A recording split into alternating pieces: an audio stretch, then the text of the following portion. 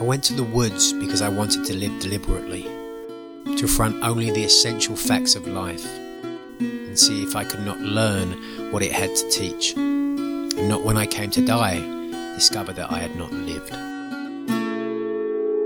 My name is Nigel McGuinness, and this is My Unconventional Life.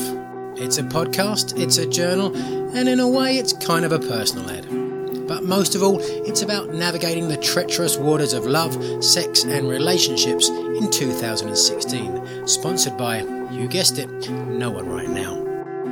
Every week I detail my own journey and discuss my own untraditional views and aspirations in that world. Whatever the topic, whoever the guest, it all comes back to one question. How do we best find and express love in 2016?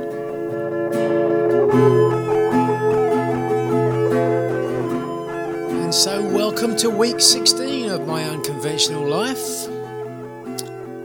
I guess the phrase is no rest for the wicked.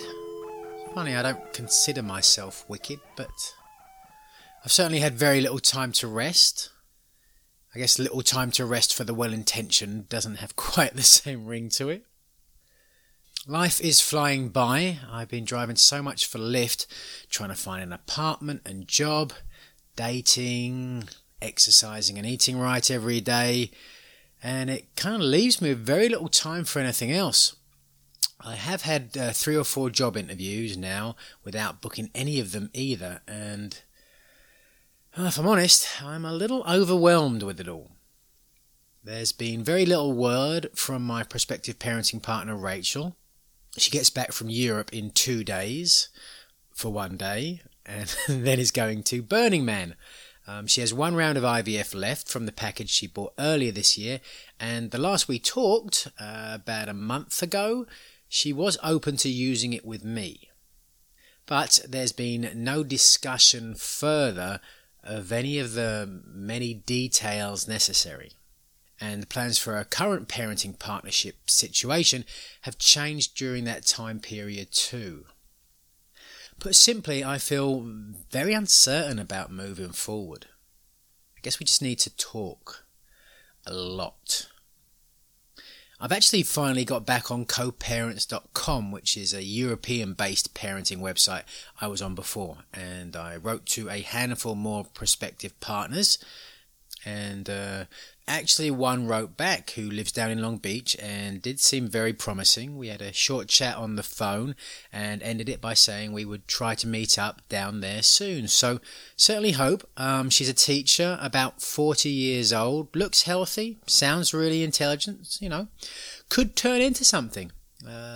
Certainly hopeful. I am still in contact with Supermum, of course.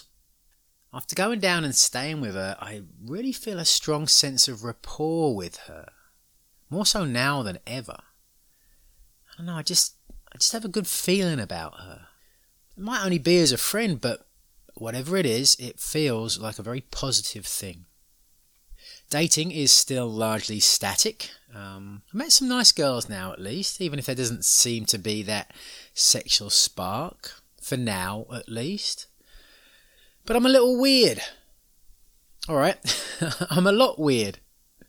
Even when in my head I've been like, right, this is the time when you kiss her, at that moment I become platonic man. Here, have a hug. I think we can be great friends.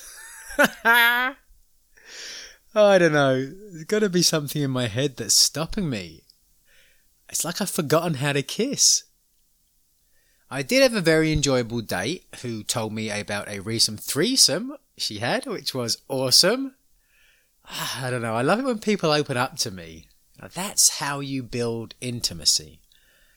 She made me laugh when she told me the details about how she was going down on the girl, and she got the distinct feeling that she was doing something wrong. And she has one herself. So girls, give us guys a bit of leeway sometimes. It can take a while to figure out what works for you. And don't be afraid to help out with suggestions either.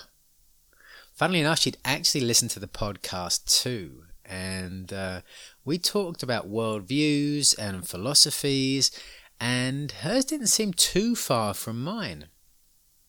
Like the transsexual, from last week. She also said she was sapiosexual, again meaning she is more attracted to someone's intelligence and personality than their physical appearance. And while I don't feel that way, I got to admit that our deep and genuine and comfortable conversations did make her more attractive to me. I think I've got my first non-wrestling, non-friend, non-suggested in-person listener to the podcast too. She suggested other people in the field I could reach out to interview. So I've been listening to the Sex with Emily podcast as a result. Great podcast, but it's made me realise how many hang-ups I have about sex. How many caveats for me to want to have sex with somebody. And how little sex I've had or will likely have again. I mean, look, I know my standards are pretty high. I feel like I need to know and trust someone a lot. I'm pretty fearful about STDs. I need to feel that spark and connection. I don't want casual sex, but then again, I don't want to have sex if it's going to make a girl think it's going to lead to a long-term committed relationship and upset her when it doesn't. I don't know, it does seem like I create a lot of reasons why I can't have sex. Almost as though I want to be someone who fails it. As if I've identified so much with the image that I subconsciously create it.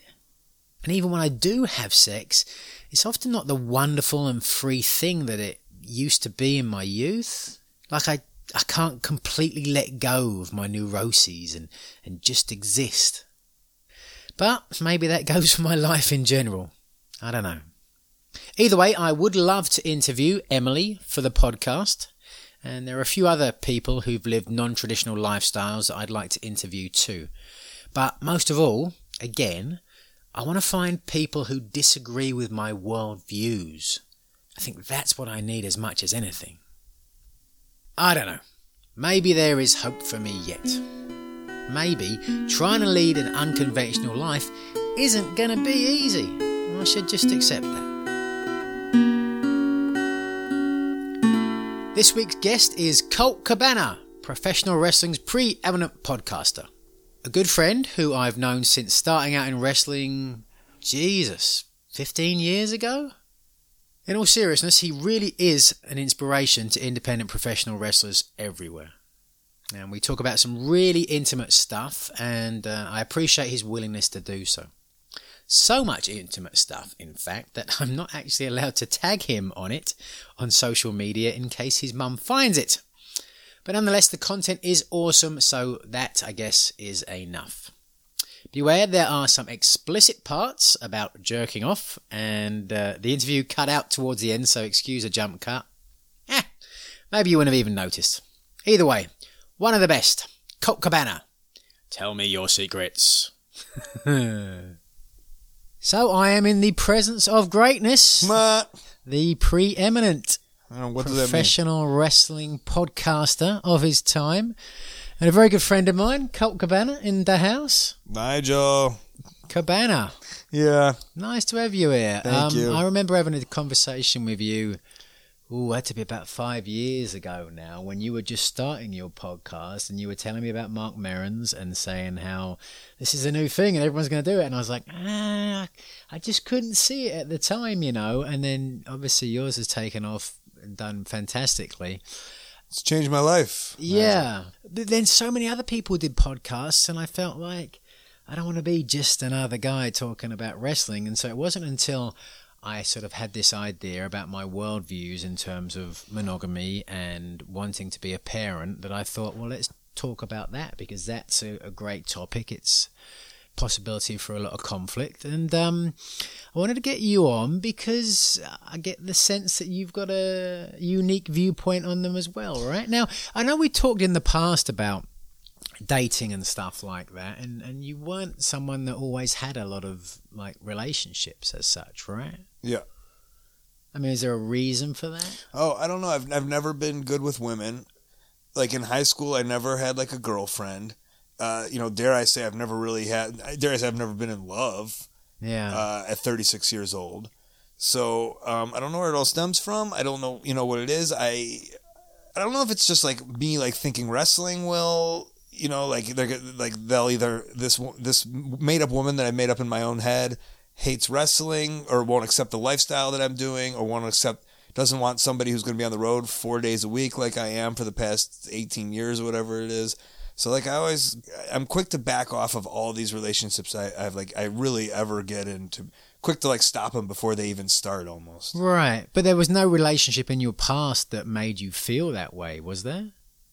No. Right. And it doesn't come from your parents? I mean, your parents had a sort of traditional marriage, right? There was yeah, very traditional. But I don't know, I've always been very like awkward and horrible, I think, with women. But having said that, I do okay. You do okay, yeah, right? Yeah, but I don't want to say, I don't know if it's like because of like a status or something. I've been with beautiful women, like, and I've had like fun, like, like I try not to do one night stands, to be fair, but like also have like nice little flings. Yeah. And then like some way my stupid brain will like dodge out of it or ghost out of it or make up a reason why this isn't going to work. Yeah. Or make up a reason why we should just kind of keep it flingy and casual. And that's been going on a long time. And in the back of my head, I'm always like, I would love just a nice relationship. Yeah. Yeah.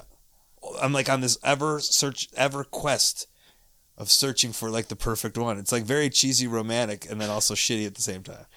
It's interesting, isn't it? Yeah, because as you said, you do a lot better with girls than I ever have, in terms of, for me, that would be the ideal situation, having a number of different flings, if you want to call it that, but meaningful relationships, not where you just like hook up and then like you go, all right, can you leave now or something? No, they're like good, really good friends. Right. Yeah. That's what I want. Which I guess this is the whole point of this podcast, right? Essentially, you're searching for my life is what it is. Well, the irony is that, so many people I've talked to about this, and when I first talked to them, they're like, ooh, not really for me. I don't kind of get it. And then I talk to them like a year or two down the line, and they're doing the exact same thing, but they just didn't really, it just came into being. It just happened as opposed to they planned it out. And I think maybe I'm overthinking this. I've done that a lot in the past, I think, I'm searching for the opposite of what you're going for. The complete opposite. Also, you changed my life a little bit in when you said that you were looking for just someone to have a baby with.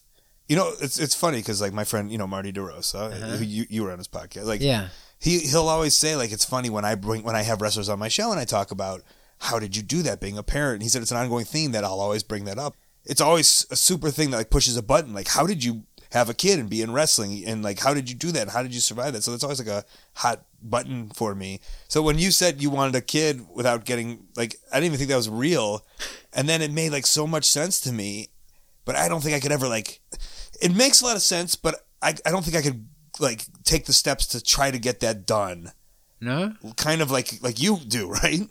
Yeah. To find that other person. Well, that's it. I've gone out of my way. I've gone on websites and I've actually found 2 girls that were interested. One of which, I think she's kind of got cold feet, so to speak. But the other one, ready to go, really. It's just up to me whether I move forward at this stage of things. It's such a big thing.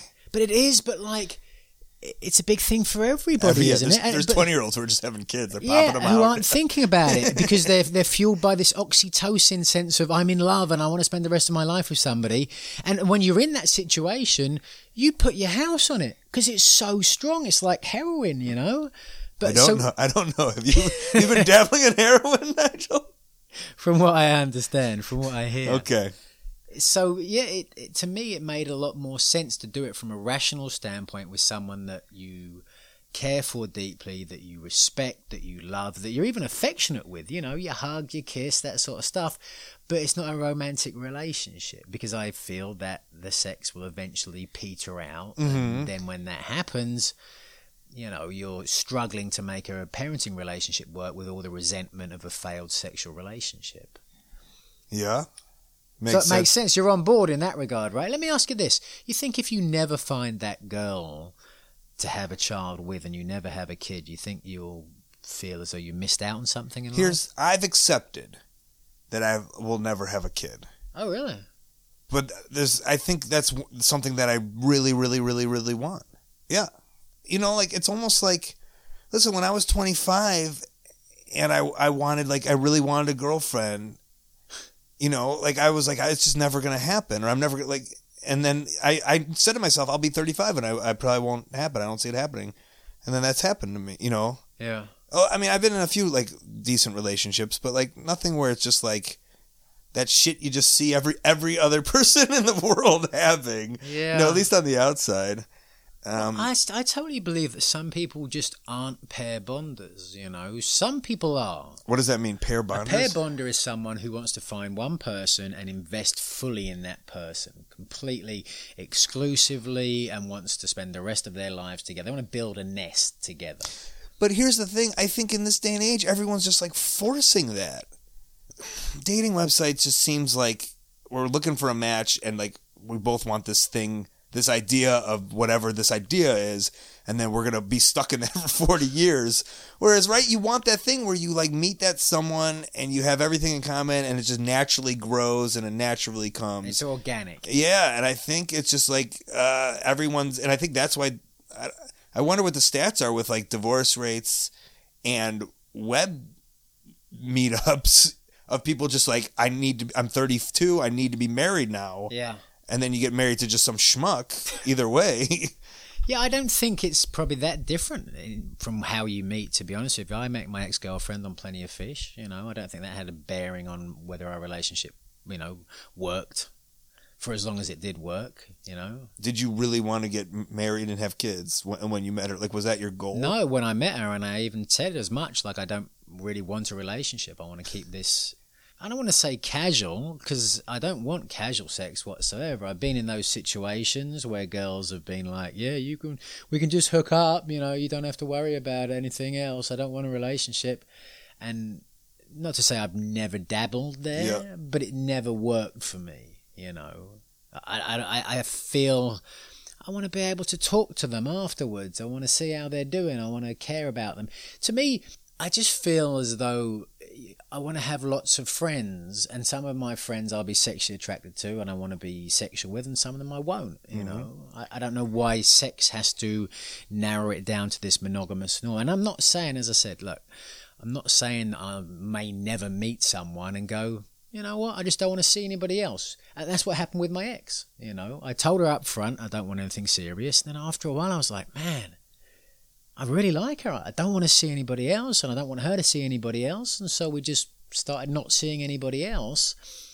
And I don't know, I mean, you could probably make an argument that I was operating from a position of fear, because if I didn't get into a committed monogamous relationship with her, then she'd find someone that she would, and I'd lose her. And so I had to get in that situation. But I don't think so. I think that it's a natural human nature to feel that way, but only for a short period of time with a certain number of people. And therein lies the difficulty, because for some people you feel that way, and some people you don't, you know. And maybe if they feel that way about you and you don't feel the same way, it's a conflict. There's a bunch of comedians that have different takes on this, and I always find it interesting. I think Kurt Braunohler is a guy, I don't know if you've heard his story. He did something on This American Life where he was like, you should have like a 7-year contract, and like everybody, you know, you get married 7 years, and then after 7 years, should we continue this another 7 or not? Yep. And then like society would be like all about it. So it's not crazy when you divorce some, you know. I think you're 100%. I did a podcast with a guy who was an evolutionary psychologist, and I was talking about this book called Sex at Dawn. Chris Ryan wrote it, and it was really interesting, and it's about the anthropological sexual history of human beings, and how before pre-agriculture, when we were nomadic tribes of like 30 people wandering around, we were polyamorous, and everybody who was an adult had sex with everybody else who was an adult, and it was a resource like food or shelter like anything else, and that's how we're naturally hardwired. And also, it's fascinating, really. You've got to read it. They said that my fans will know that I don't read. So. The reason why women's sexual response is so slow compared to men's is that we used to have these big orgies where women would basically get screwed by lots of different guys, one after the other. And so it wasn't, we see it as much like a gorilla where there's an alpha male and you have to fight outwardly to get this harem of women. What they believe is that within human beings, the competition isn't between human beings, it's between our sperm once they're inside the vagina. So there's like 6 or 7 guys sleep with this girl, and whoever's got the strongest sperm in that mix gets to the egg first, and that's why the strongest survive. When did sexual transmitted diseases become a thing? Well, they were always there, and that's an argument for monogamy. That's an argument why monogamy became a thing, because people who, for whatever reason, genetically tended towards monogamy would avoid most sexually transmitted diseases. You know, that's one argument for it. But anyway, long story short, to get back to the original podcast I was doing, I told him about this, well, trying to be all smart about it. And he said, no, actually, that's not really the way we are designed. We're really designed as males to have 2 mating strategies. Number 1 is if a girl's good enough to, have your kid, but not good enough to invest all your time in, you'll sleep with her. But if there's one that you consider genetically to be way better than you, then you will absolutely naturally feel monogamous with that girl. And you won't want her to sleep with anybody else, and you won't want to sleep with anybody else. The higher one. Yeah, the one that you consider like 9 out of 10 if you consider yourself an 8 out of 10, right? But the problem is that feeling only lasts for like 3 to 5 years. Okay. And when it fades... Well, because she starts because it's all superficial, and then once you're with it she starts losing those tendencies that made her that alpha, right? To some extent, potentially, yeah. If you're around somebody so much that you see their flaws. Yeah, there's that as well, right? But the bottom line was, it's not just for guys though; it's girls as well. Of course, right? Which is why this notion of lifelong monogamy is arguably so different. And exactly like you said, if you just expected that within 3 to 5 years you'd change the way you feel and you'd go your own separate ways, and you had that conversation when you didn't feel that way, you did want to carry on, you'd be like, oh wow, this is fantastic. And it's the expectation of lifetime monogamy that is the issue, really. Thinking like, I got 55 years now with this one, right? And if it just doesn't, if you just don't feel that way, it's so difficult to say it, because it makes you feel as though you're a failure. So the other comedian, Mike Kaplan, you ever heard of him? He's, I forget all the terms. He's what you are. He wants to sleep with other people. And right. He was like, his thing was, it was so interesting when he was talking about it, and it's hard for me to retain it all because I get hit in the head a lot, but he was just like, you say you love your brother and you also love your sister. So how come that's accepted, but then when you love your lover, you can't love another lover? Exactly. Love is not restricted just to one person. And, the way he told it, I was like, yeah, that makes a lot of sense. It absolutely does. And within polyamory, I've been going to a lot of these meetups. There's a meetup group called Sex Positive Los Angeles. And it's SPLA. SPLA, exactly, yeah. And so it's based on the tenet that all consensual forms of sexual expression between adults, involving adults, are equally valid. So monogamy is just as equal as polyamory, as being asexual, or being into BDSM or kink, And so it's all about communication and expressing your needs, desires, and setting your boundaries.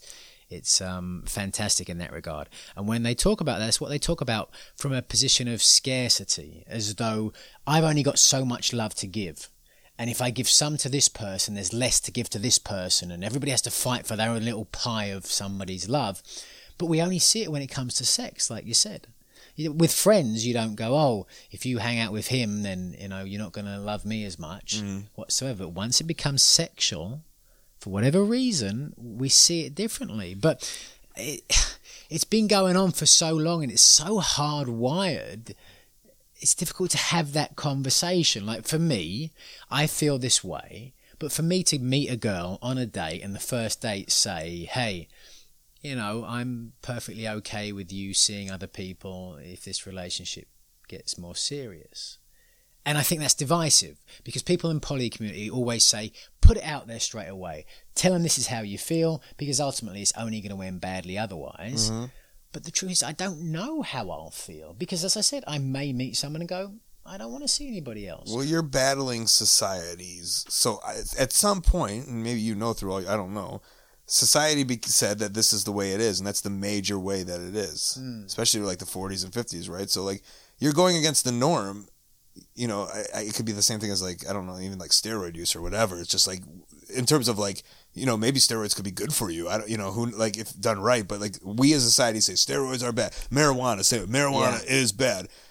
Dating more than one person is bad. So, so people that are easily influenced, which is everybody in America, especially, with advertising and marketing or whatever, they think this is how it works. Get married at 25, get married at 32, find your lover, spend the rest of your life with them. So when you go against the grain, which is what you're doing, it's not easy, right? No. You're an against the grainer. Yeah, I always have been, haven't I? Like trying to live a life less ordinary, for sure. But have you ever had these conversations with girls? Any of these girls that, like, you've had? Oh, you're the only person I've ever had these conversations with. Okay, so what's the question? Sorry. The girls don't ever ask you, hey, are you seeing anybody else? Or, hey, do you want to be exclusive? Is there any kind of discussion with any of these girls? God, no. And so I'm thinking of like maybe the last three that I've really, really liked but they all live different places. And that's the problem is I find and meet these great women in different places of the world and I'm not there. And that's like my journey is to find someone in Chicago because that's where I want to live. And so like, recently I was like kind of, half-ass seeing this girl in London and I liked her a lot. I could see a great future with her, but it's just like, and you're someone I think about too because you went all in with a girl from Italy, like, right. You know what I'm saying? And like, I watched you spend a lot of money on plane tickets, and like, I see all this money, all this time, and all this flying back, and hours in the air, and money, and money, and money, and then at the end of the day, it wasn't true love. And then I look back at you looking back and being like, well, I just blew whatever it was, 50 grand on trying to make this work, and so it's better off just not trying to make it work and saving 50 grand, which is how I know we look at it differently. So this girl in London is just like, we kind of like, whenever I would go there, we'd go out on dates and we'd hang out and blah, blah, blah. And then I just go back and then we just kind of always just chat and we'd just be like friends. We're just great friends. And we like knew it would be sexual when we saw each other, amongst other things. Right. Like I said, the last three I'm thinking about in my head, it's always just kind of been like fun when we see each other, go out. It gets sexual. We're always very attracted to each other. And it's just kind of assumed like, hey, I can't wait to see you again. But it's never like, never, don't see this person, don't see that person. Wow. Yeah. I might not know how to do it, but I seem to set it up that way. Yeah. Probably like the way I make, like the way I go about it. And I don't know how I go about it. You can follow my life you can document my life and then you'll figure out what I do. Because I couldn't write the book for you. Yeah. But it's just what I know. And I'm trying to do the opposite. Yeah. Well, the issue with you, as you said, is the fact that you travel so much. Right. And that's going to make it difficult. When I got into that long-term relationship before, a lot of it was that I wasn't in a good place mentally. I just got divorced. I was sort of really in a very difficult place where I felt like I'd ruined someone's life and I was all to blame and I'm a horrible person. Here comes along a beautiful girl who only wants me to love her and make her feel loved. And like, how could I possibly turn that down and upset another person? Maybe I can make this relationship work. So there was a lot of that sort of fear as opposed to saying, right, I'm ready to make a commitment to this person, even though they live on the other side of the world. So potentially it's two different things, and it is a lot of money. And if you don't believe that your goal is to be with one person for the rest of your life, then yeah, arguably it is a waste of money because you're perfectly happy with the way it is now, right? Or is there part of you that does feel, without that long-term monogamous relationship, you're missing out on something? Yeah, I think it's weird because I've had a lot of life experiences, doing what I do, and I feel like that's the one like life experience like I just can't get a grasp of. Yeah. But I don't want to waste it with someone shitty. That's kind of how I feel. Like right. I want to waste it with someone that I think's like fucking dynamite, That's the tough thing, isn't it? Because you have to date a lot of people to know that, to know yourself, to know what you want in a relationship. So until you get into a sort of more serious relationship, you won't really know. But also, like, I see it, it's like I cut it off beforehand. Like, right. I can see, like, I like this person, but I don't want to dive in deeper with this person. Yeah. That's kind of how I see it. Well, unless there is something deep in the recesses of your brain that's causing this, maybe that's okay. I don't know. Some people spend their whole life being single. And, I remember when I got divorced, I was real torn up over it, and I was on a flight and I read one of those magazine articles about this woman who was in a 50s, 60s. And she was a businesswoman, and she'd done very well, and everyone was saying to her, well, when are you going to settle down? When are you going to, and she'd had a number of different lovers, but was perfectly happy like that. She liked having her own place, not having to answer to anybody else, and if she was lonely, she'd call up one of her lovers and spend time with them. And see, I feel I'm like that, but I don't know the other side of it. And also, this life, like, it's pretty, you need a shake up, right? You need a change. You can't just do the same old shit. Perhaps, but perhaps not. Perhaps the reason why you've never got in a long-term relationship is because it's just not for you. And it's that grass is perhaps greener on the other side. And you see but I'm saying I think I'd like to do it.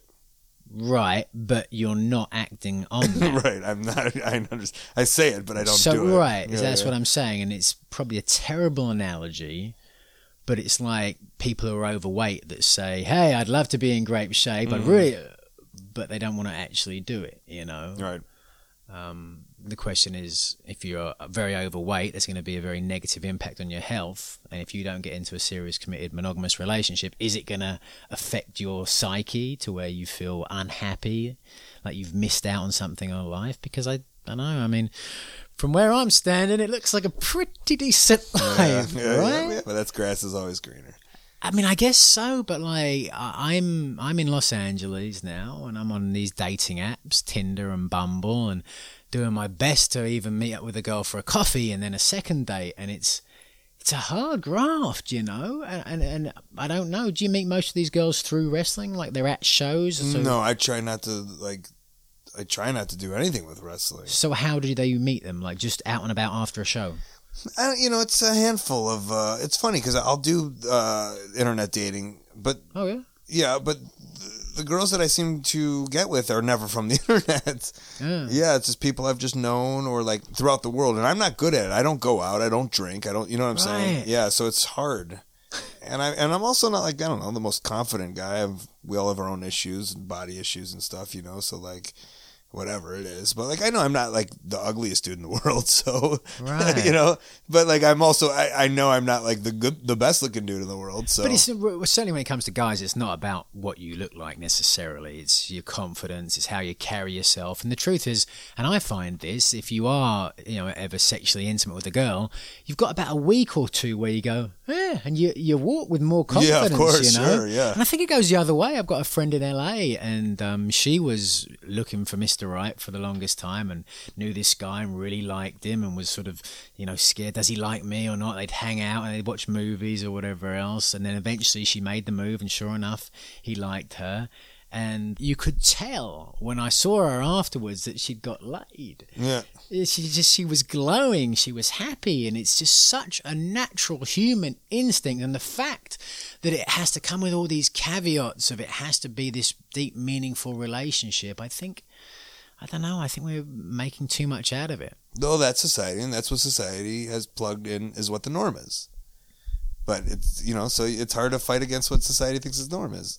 Yeah, especially when talking to a woman who is like I said, grows up with the same ideas of like this is how it works. You gotta it's hard to turn. It's like you gotta turn them almost. Well, and or smarten them up. Well, it's because they get taught that if they have a lot of sex without commitment involved, that they're a slut and they're dirty, and this is been from many hundreds, if not thousands of years of Christianity, basically saying that sex is bad and wrong, right?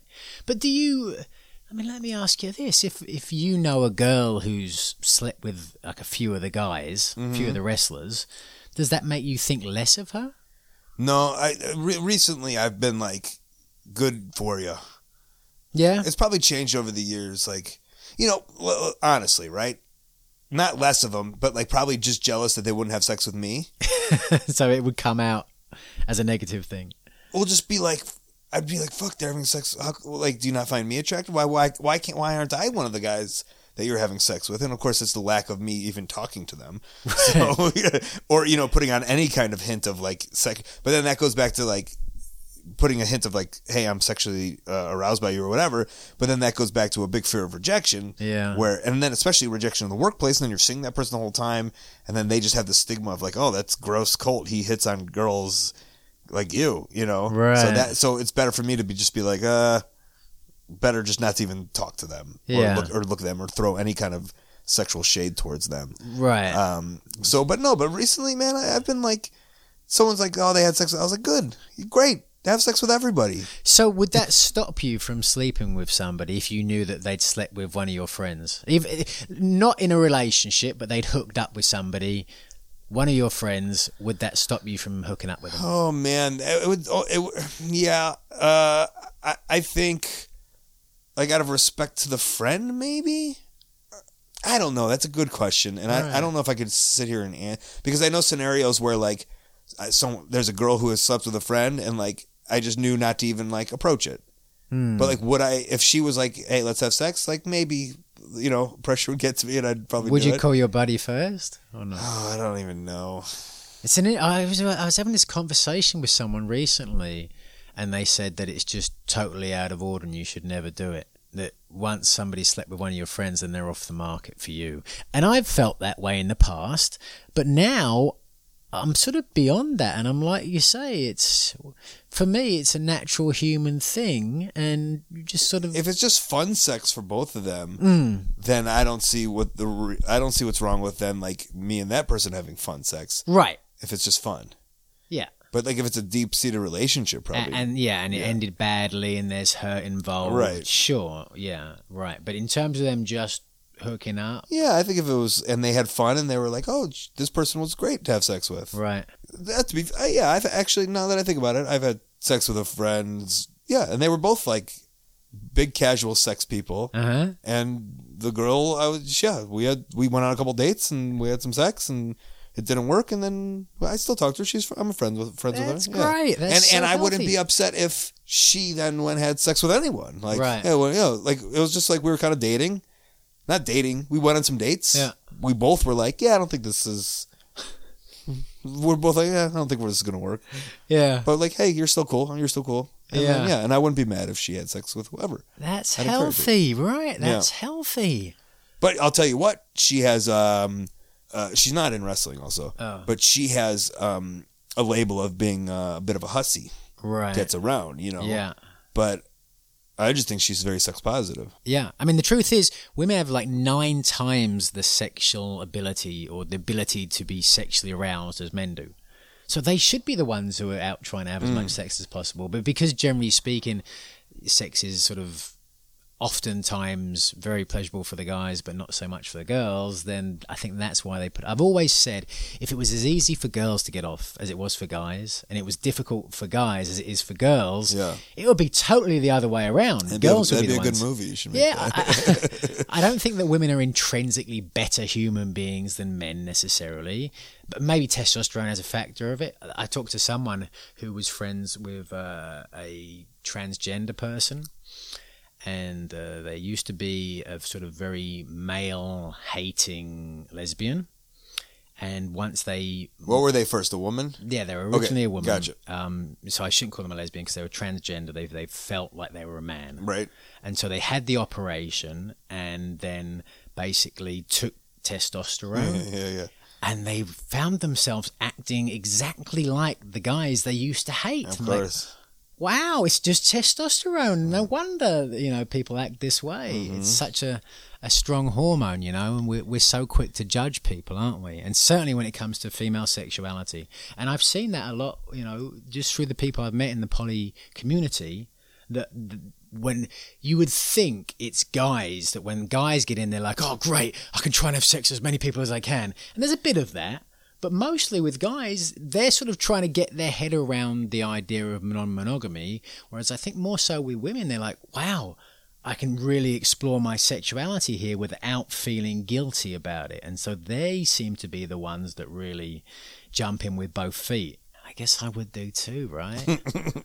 I don't know. It's interesting. I'm just trying to find my place in the world in that regard, There's that Kurt Braunholer, I'll go back to him. Yeah. There's a This American Life, and he told the story of, like, getting a divorce from his wife, and them both, or not getting divorced, but them both, like, doing, like, hey, let's take 2 months off, and let's check in with each other. It's not my story to tell, but it's on This American Life. If you Google, I'll send you the link afterwards. Okay. But it's the same, it's very...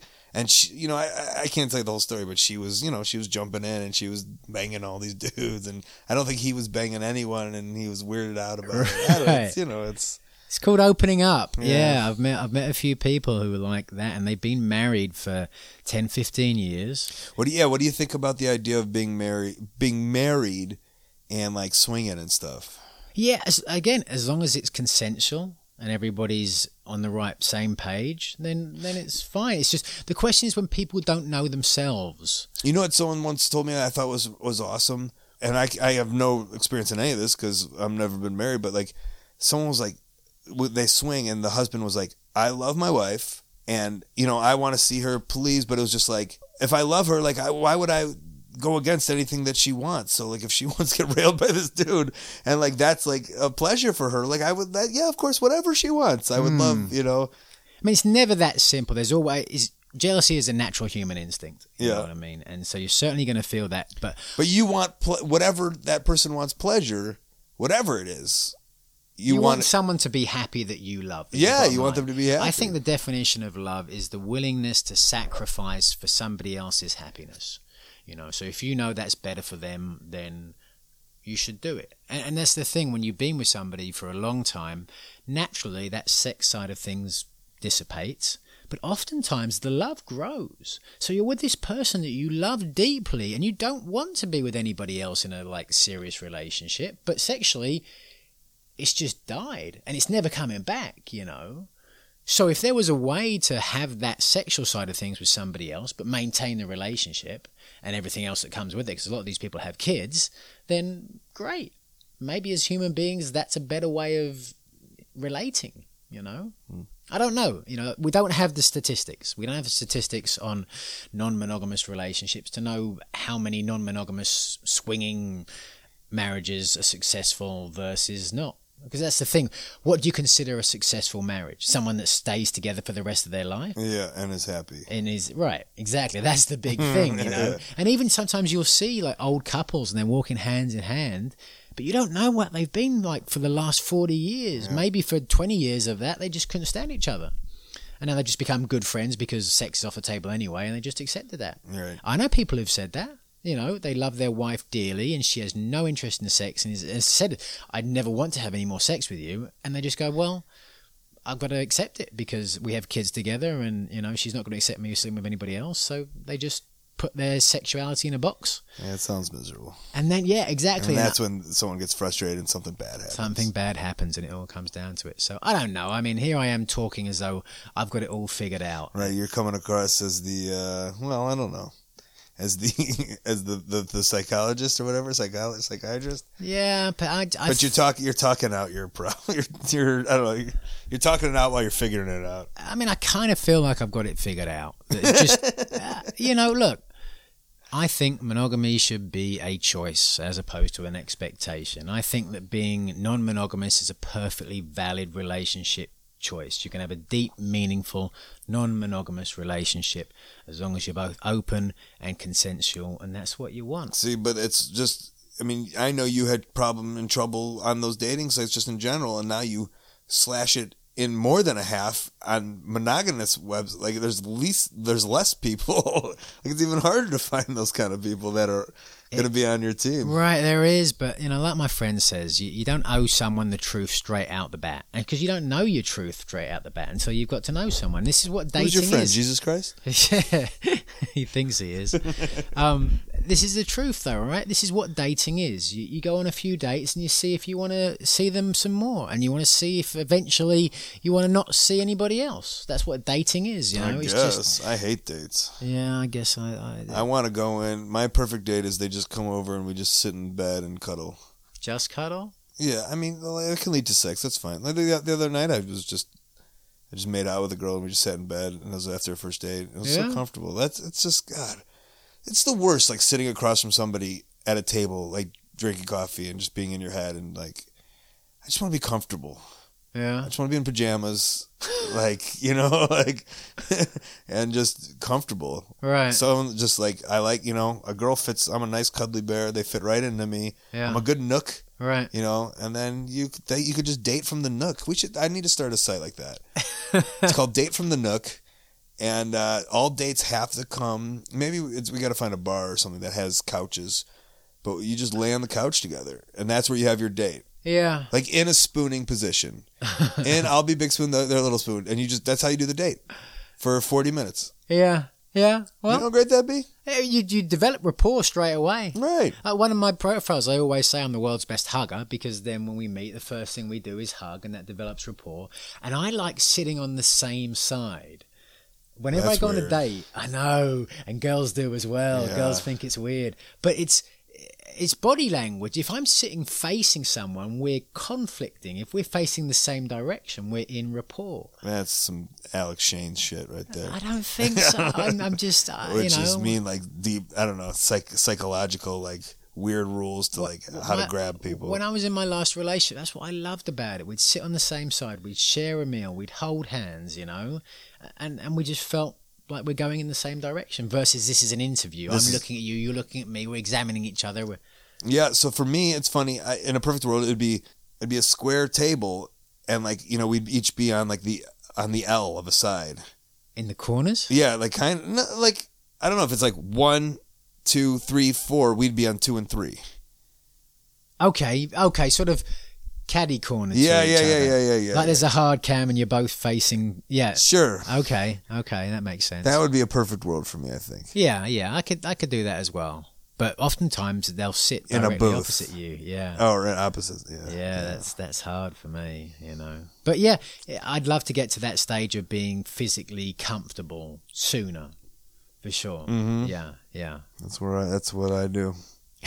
First dates in my bed, non-sexual. I mean, some touching and groping, but that's it. Right, and that was in Chicago, right? Yeah. Wow, and you think you'll see her again? I know I will. Yeah. Yeah. Yeah. She doesn't live in Chicago. Oh, okay. Yeah. Okay. Right.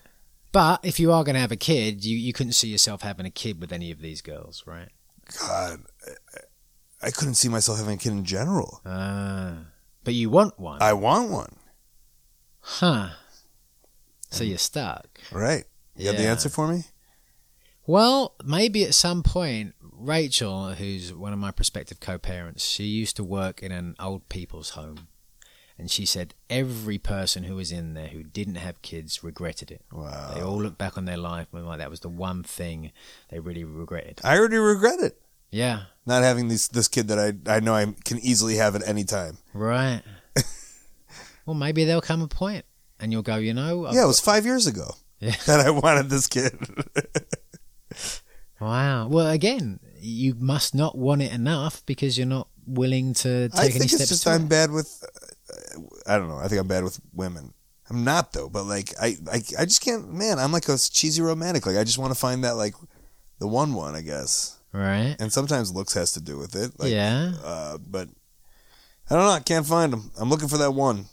Right. It's been a whole. You never know. Like I'll date like some like real like babes that I'm super into, not just looks but like personality. And then when you just like walk by and you see another girl, like I'll do that. And I'll see another girl, and I'll look at that girl, and I'll just be like, why the fuck are you looking at that girl? The girl that you're with is so, like, beautiful. She's awesome. You should just be paying attention to her. And, like, I hate the idea that I've caught myself. Does that make sense? Have you ever thought that? No. Do you just find yourself looking at other girls, or you don't look at girls at all when you're with a girl? In my last relationship, I didn't. No. Didn't even think about looking at other girls. Once I'm in a monogamous relationship, that other side of me just gets shut off. Like the idea of being with anybody else, it's not even a question. But it's not even it's not even the idea of anyone else. It's the idea of like I appreciate beauty.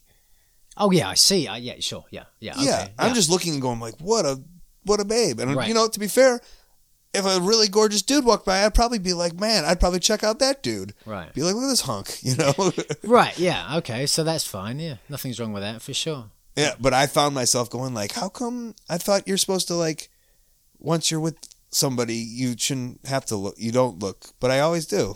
Yeah. And I always like catch myself and like, I not hate myself for it, but I'm always thinking like, aren't you supposed to not look at other people? I don't know, all these expectations. Who writes them? It's from Disney, isn't it? Well, I also grew up with my dad always checking out women. Yeah, I went with my like, and even like at a very young age, going like, "Hey, check this one out."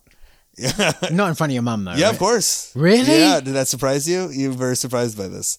Is that not normal? No. Yeah, my dad would always be like, oh, look at this one coming. Look at this one. Hey, and like nudge me. What would your mum say? Steve. No. Yeah, you have to know, though, that's unusual. Is it? Now you do, right? No. Most women would be like, what the hell are you doing? And like, we grew up with a lot of porn in the house. Really? Yeah. And a lot of porn, like easily accessible. Downstairs, like over like, I'd say 300 magazines and books. On the coffee table? No, downstairs, like in the basement, sorry. Ah. Like stashed away, but easily like broken into by my brother and I at a young age. Including like not just like, it was like Hustlers and Playboys, and then there was like Cheries, and then there was also like books on the Kama Sutra that I was reading when I was like 8, which is really... Now I'm understanding. But I don't even know, what does that mean though? Well, if you were a conservative, you would say that pornography dehumanizes women and that it causes you to look at women as objects as opposed to human beings. Okay, but that's not. I'm not a big one night stand guy though. It's not about one night stand. It's like how you view them. There could be something here. You judge a woman's value on the way she looks, or as a sexual object, as opposed to a full, rounded human being. Maybe that's it. Yeah. Have we gotten to the bottom of this? Well, I always remember like talking to you about this. things, and going, your parents are together, right? And they still love each other, yeah. Perfectly normal upbringing, yeah. And I couldn't figure it out. But now, your mum or your dad, rather, like it was a very like, You used to get like, remember like the CDs where you'd get like 10 CDs for $1. He had that for porno movies. Wow. Yeah. It was always around. I remember I bought my first magazine when I was 21. And I was like scared to death, you know what I mean? And I don't remember where it came from. I don't remember any particular instance when either of my parents told me that sex was bad or wrong or whatever else. It had to have happened, I'm sure. I remember there was a guy at school I was friends with, and just at lunchtime he like got his cock out and like pulled back the foreskin, and he was like, look at this, it feels really good. And I was like, no, that's disgusting, like you don't touch that. So there had to have been some reason why I felt like masturbation at least was a terrible thing. I was 15 years old. God, this is sharing. I was 15 years old before I realised that anybody masturbated. Because I heard everybody like calling people, you motherfucker, and I know nobody fucked their mother. So when someone said, oh, you wanker, you jerk off, I was like, oh, no one does that either, you know. And so I was on scout camp in Wales, and there was a guy who was like, he was jerking off as he was playing the piano, and he was like, yeah, it was revolting. And I went, oh my God, and I ran out of the room disgusted by it. And I told my buddy, I said, so-and-so's just been like wanking, I can't believe that. And he goes, well, don't you? Everybody does. I was like, no, do they? You know. So it was a long time coming for me, and that was why. No pun intended. In my early 20s, I really did just want one girl, fall in love, rest of your life together, and you could certainly make an argument that the bigger a part of my life that pornography got, the lesser of a factor that was. Now, it was obviously a big part was failed long-term monogamous relationships that pushed me away from it as well. But I definitely think porn has an impact.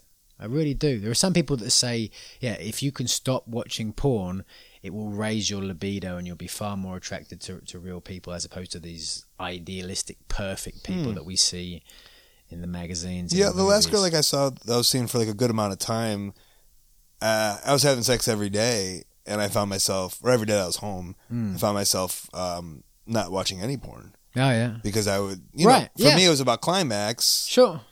And that climax was going to happen with her, so I didn't need to watch. Well, it's always way better anyway, isn't it? Of course. I mean, I'll be honest with you. There's nothing makes you feel like more of a pathetic fucking loser than watching porn and jerking off. I just, it's like so. It's ridiculous, and especially at the end, it's so. It makes me laugh every time, like when you look down, you're like, "Look at me! What the fuck am I doing?" And then afterwards, when you're finished, you're just like looking like, "This is absurd." I don't know why. I Do women think that? No, because picture a woman masturbating. She's on a satin bed, and there's candles and there's music, and she's learning to develop her sexuality. Picture a man masturbating. He's in a dirty toilet somewhere, and he's hunched over a magazine like. There's got to be girls doing it that way, though. Yes, I'm sure there are. And I'm sure there are guys taking all night doing it as well. But it's the perception. And yes, we talk about these expectations for women's sexuality, not being able to sleep with lots of different guys because then they're a slut. But there's also that same perception for guys. That if a guy's jerking off, then there's something wrong with him because he can't have sex with a real person. I don't know. I think there's something to that. I think that it's way better to connect to somebody else on a sexual level. But maybe I'm just sort of too hung up on it. I don't know. But basically then, so my ideas of being non-monogamous and having a kid, I mean, you're living one of them already. Yes, but not by choice. Right, but... I don't hate my life, but I'd love to have a kid. I think that would, like, square it up. Yeah. And then also I worry about getting older and being, like, less attractive. Yeah? Yeah. Like, my days are starting to wind down. You afraid of being alone? Yeah, I guess. Sure. And not even with just like everyone. I think that's like the easy, like it's almost afraid of like, as my high school friends, they moved away and then, everyone kind of moves away and then you don't have this community anymore. And if you're not married, it's like hard to be like single. And then my community of friends are like all around the world, you know, so they're not around me. So the idea of like a girlfriend or a wife sounds like, okay, well, I got this like safety excuse of like being around human or interaction or a person. So like, yeah, like I think I always like, it's weird because I always like kind of dreamed of like making like billions of dollars in WWF and then like buying this apartment complex and just having all my friends just like giving them free apartments so we could all just kind of have our own room. But then all like, if like we all want to like get together and just like have like fun, like, just be around each other. And it's funny because that it's really, now that I think about it, the dream was never like make millions of dollars and meet this beautiful wife. It was make millions of dollars and have my friends around me at all times. Wow. Yeah. But that doesn't seem realistic because they all have wives and jobs and real lives.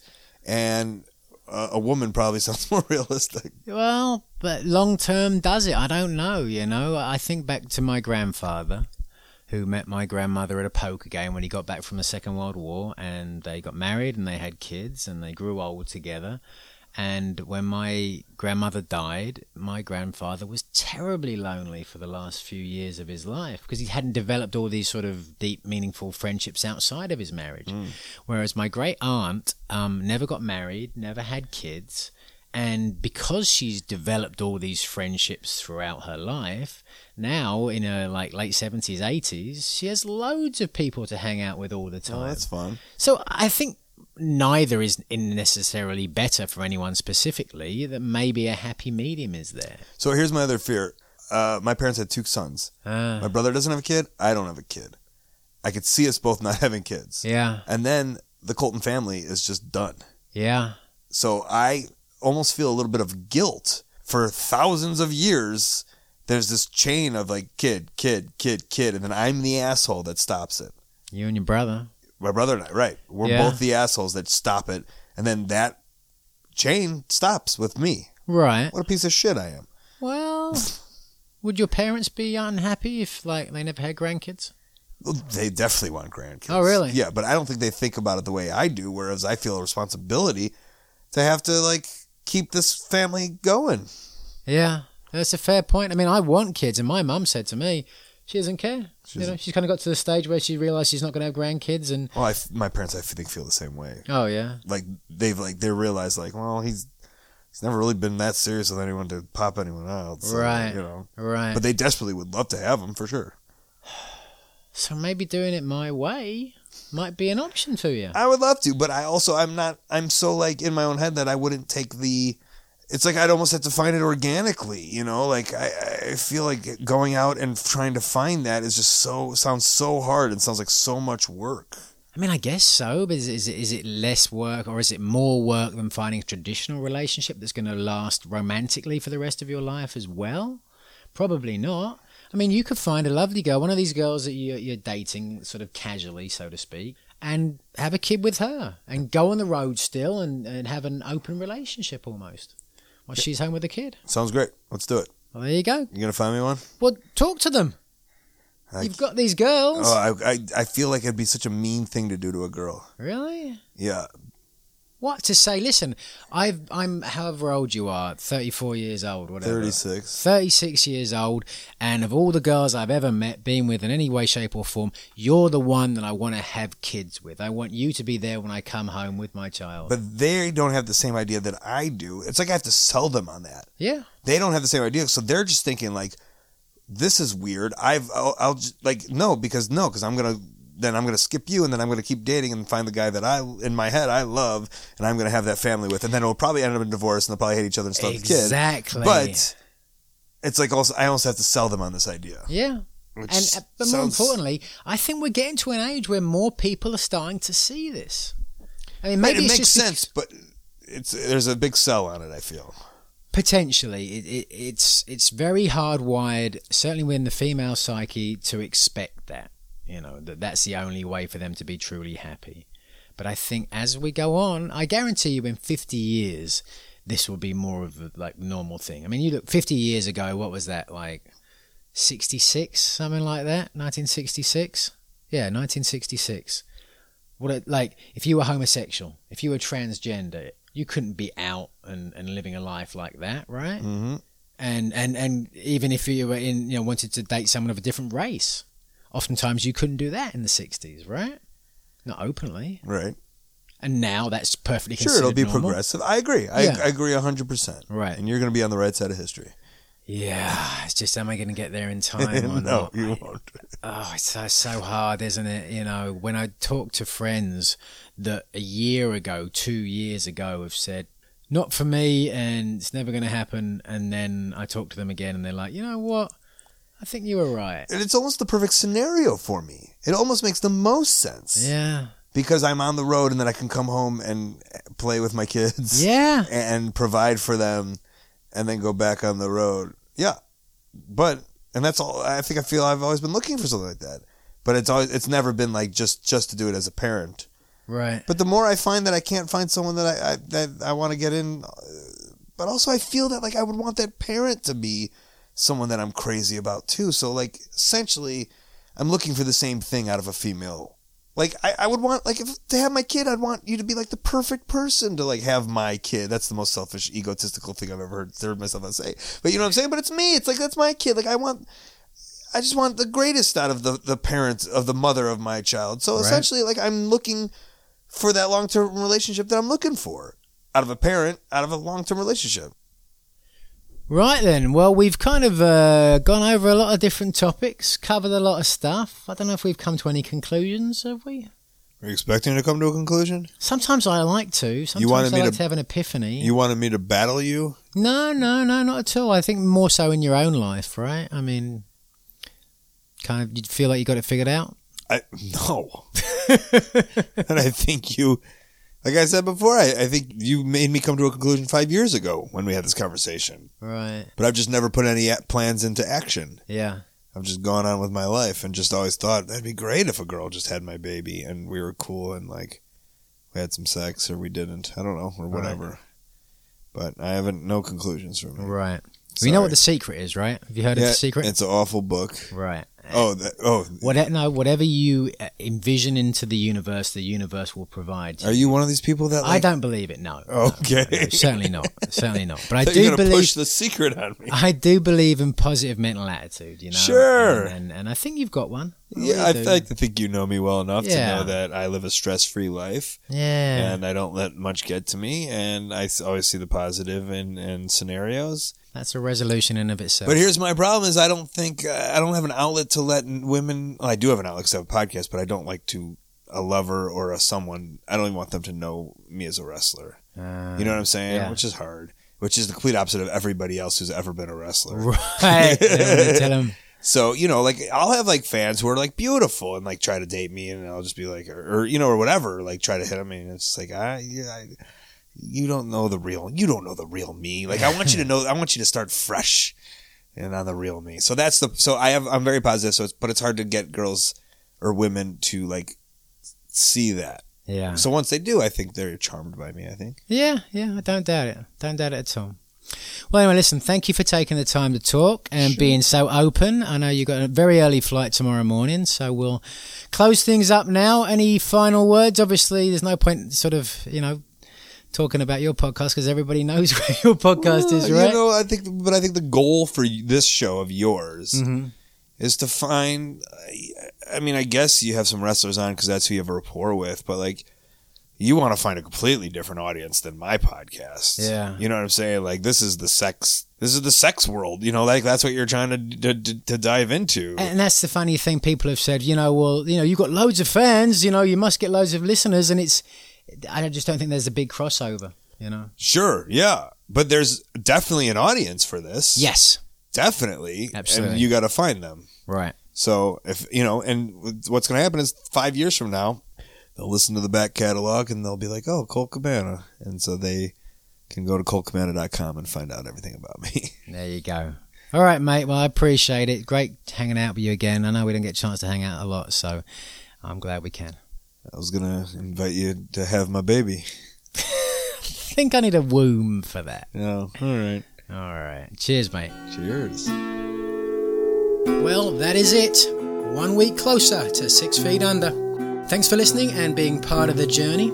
Drop me a line if you think you or someone you know would be a good match for me as a parenting partner here in Los Angeles. Before you go though, you know the deal. Please rate, write a review and subscribe on iTunes or Stitcher. Show some love. I'll be back next week, but if you want more before, then you can read my weekly blog at nigelwrestling.com/blog, where you can also buy merchandise, book me, or just send me a nice message. Until then, wherever you are, and whoever you're with, hope you find kindness and love. Be happy.